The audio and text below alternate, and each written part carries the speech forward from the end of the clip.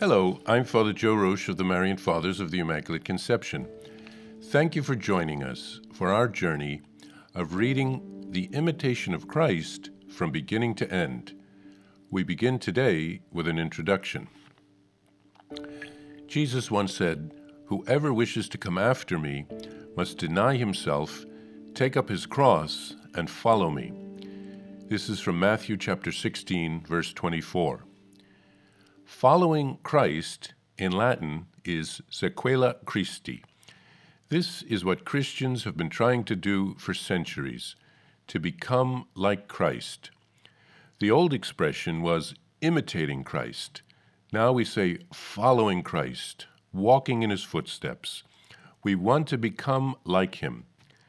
The book, The Imitation of Christ, was written in the 1400s in the Netherlands, popularly known as Holland. It was probably written in Netherlandish, then translated into Latin. From Latin, it has been translated into languages all over the world. It comes from a time just before the invention of the printing press, so the original copies were written by hand by monks. It is so popular that it is said to be the most well-read book in the world next to the Bible. It was very popular among the saints. Apparently, it was the only book that Saint Thérèse of Lisieux used for her spiritual reading, and it is said that she loved the book and that she knew it by heart. Other notable Catholics that spoke highly of it were St. Thomas More, the great English martyr, St. Ignatius of Loyola, the founder of the Jesuits, St. Francis de Sales, Erasmus of Rotterdam, Thomas Merton, among others. Now, there have been criticisms of its approach to spirituality, which we can touch on as we work our way through it. Who wrote it? It was written anonymously. It is attributed to Thomas à Kempis. According to Aloysius Croft and Harold Bolton, the translators of the version of The Imitation of Christ that I'll be reading, it was probably written by 2 or 3 men who belonged to the Brethren of the Common Life, a religious community founded in the Netherlands in the 14th century. Thomas Hemmerken of Kempen, or Thomas à Kempis, later translated a composite of their writings into Latin. The writings are like a spiritual diary. I just finished a podcast on the spiritual diary of St. Faustina, so this will be a very similar genre. Thomas à Kempis was born in 1380. He was educated by that religious community. He then joined them and was ordained a priest. He spent his life trying to live a spiritual life and writing out manuscripts by hand.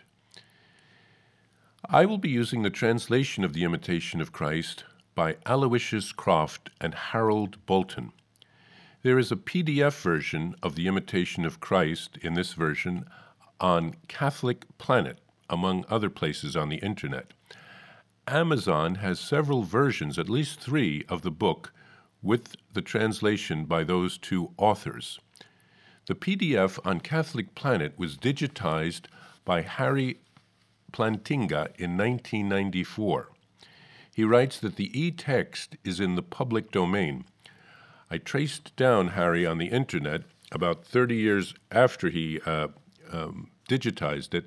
I asked him about that, and he wrote to me, "Father Joseph, yes, I digitized it, and yes, I believe it is in the public domain, the copyright not having been renewed as far as I could tell.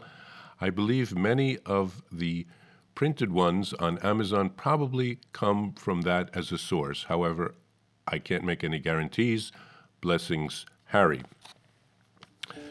Now, the original Imitation of Christ is in the public domain. It was written in the 1400s, so there is no copyright infringement.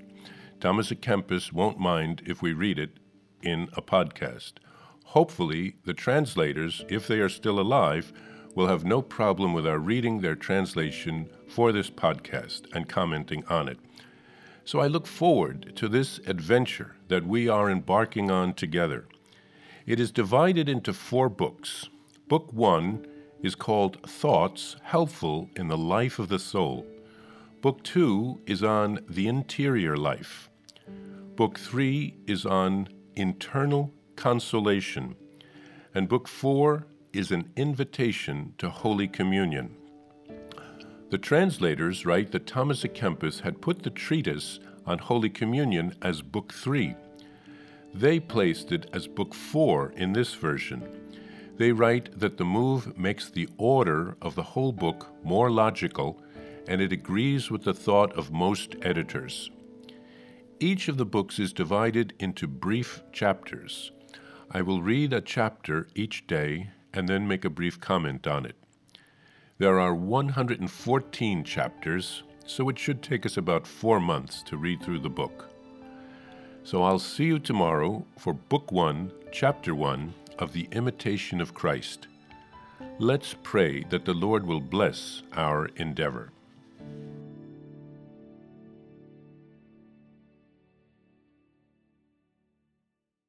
Hello, I'm Father Joe Roche, the Superior General of the Marian Fathers of the Immaculate Conception, and I'm excited to let you know about my new daily podcast entitled Venerable Casimir and Our Lady, which will be launching on October 21st, 2023.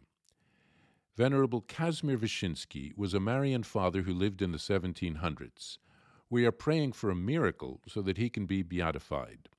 He helped to revive our congregation when we were at a low point because of the actions of his brother. He rewrote a Latin handbook by a Jesuit on the 10 gospel virtues of Our Lady. He called it Morning Star, so that lay people would be able to understand it, to imitate Mary's virtues, and to grow in holiness.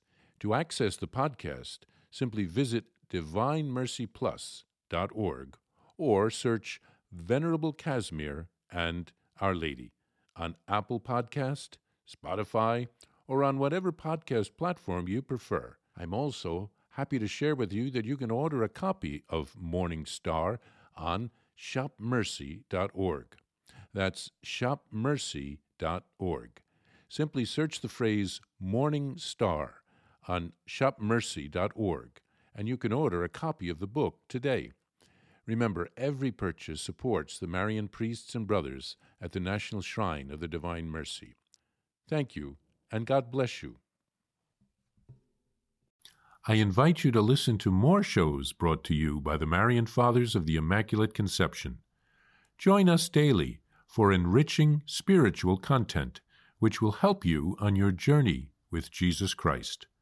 Simply visit divinemercyplus.org for a complete list of our shows. That's divinemercyplus.org.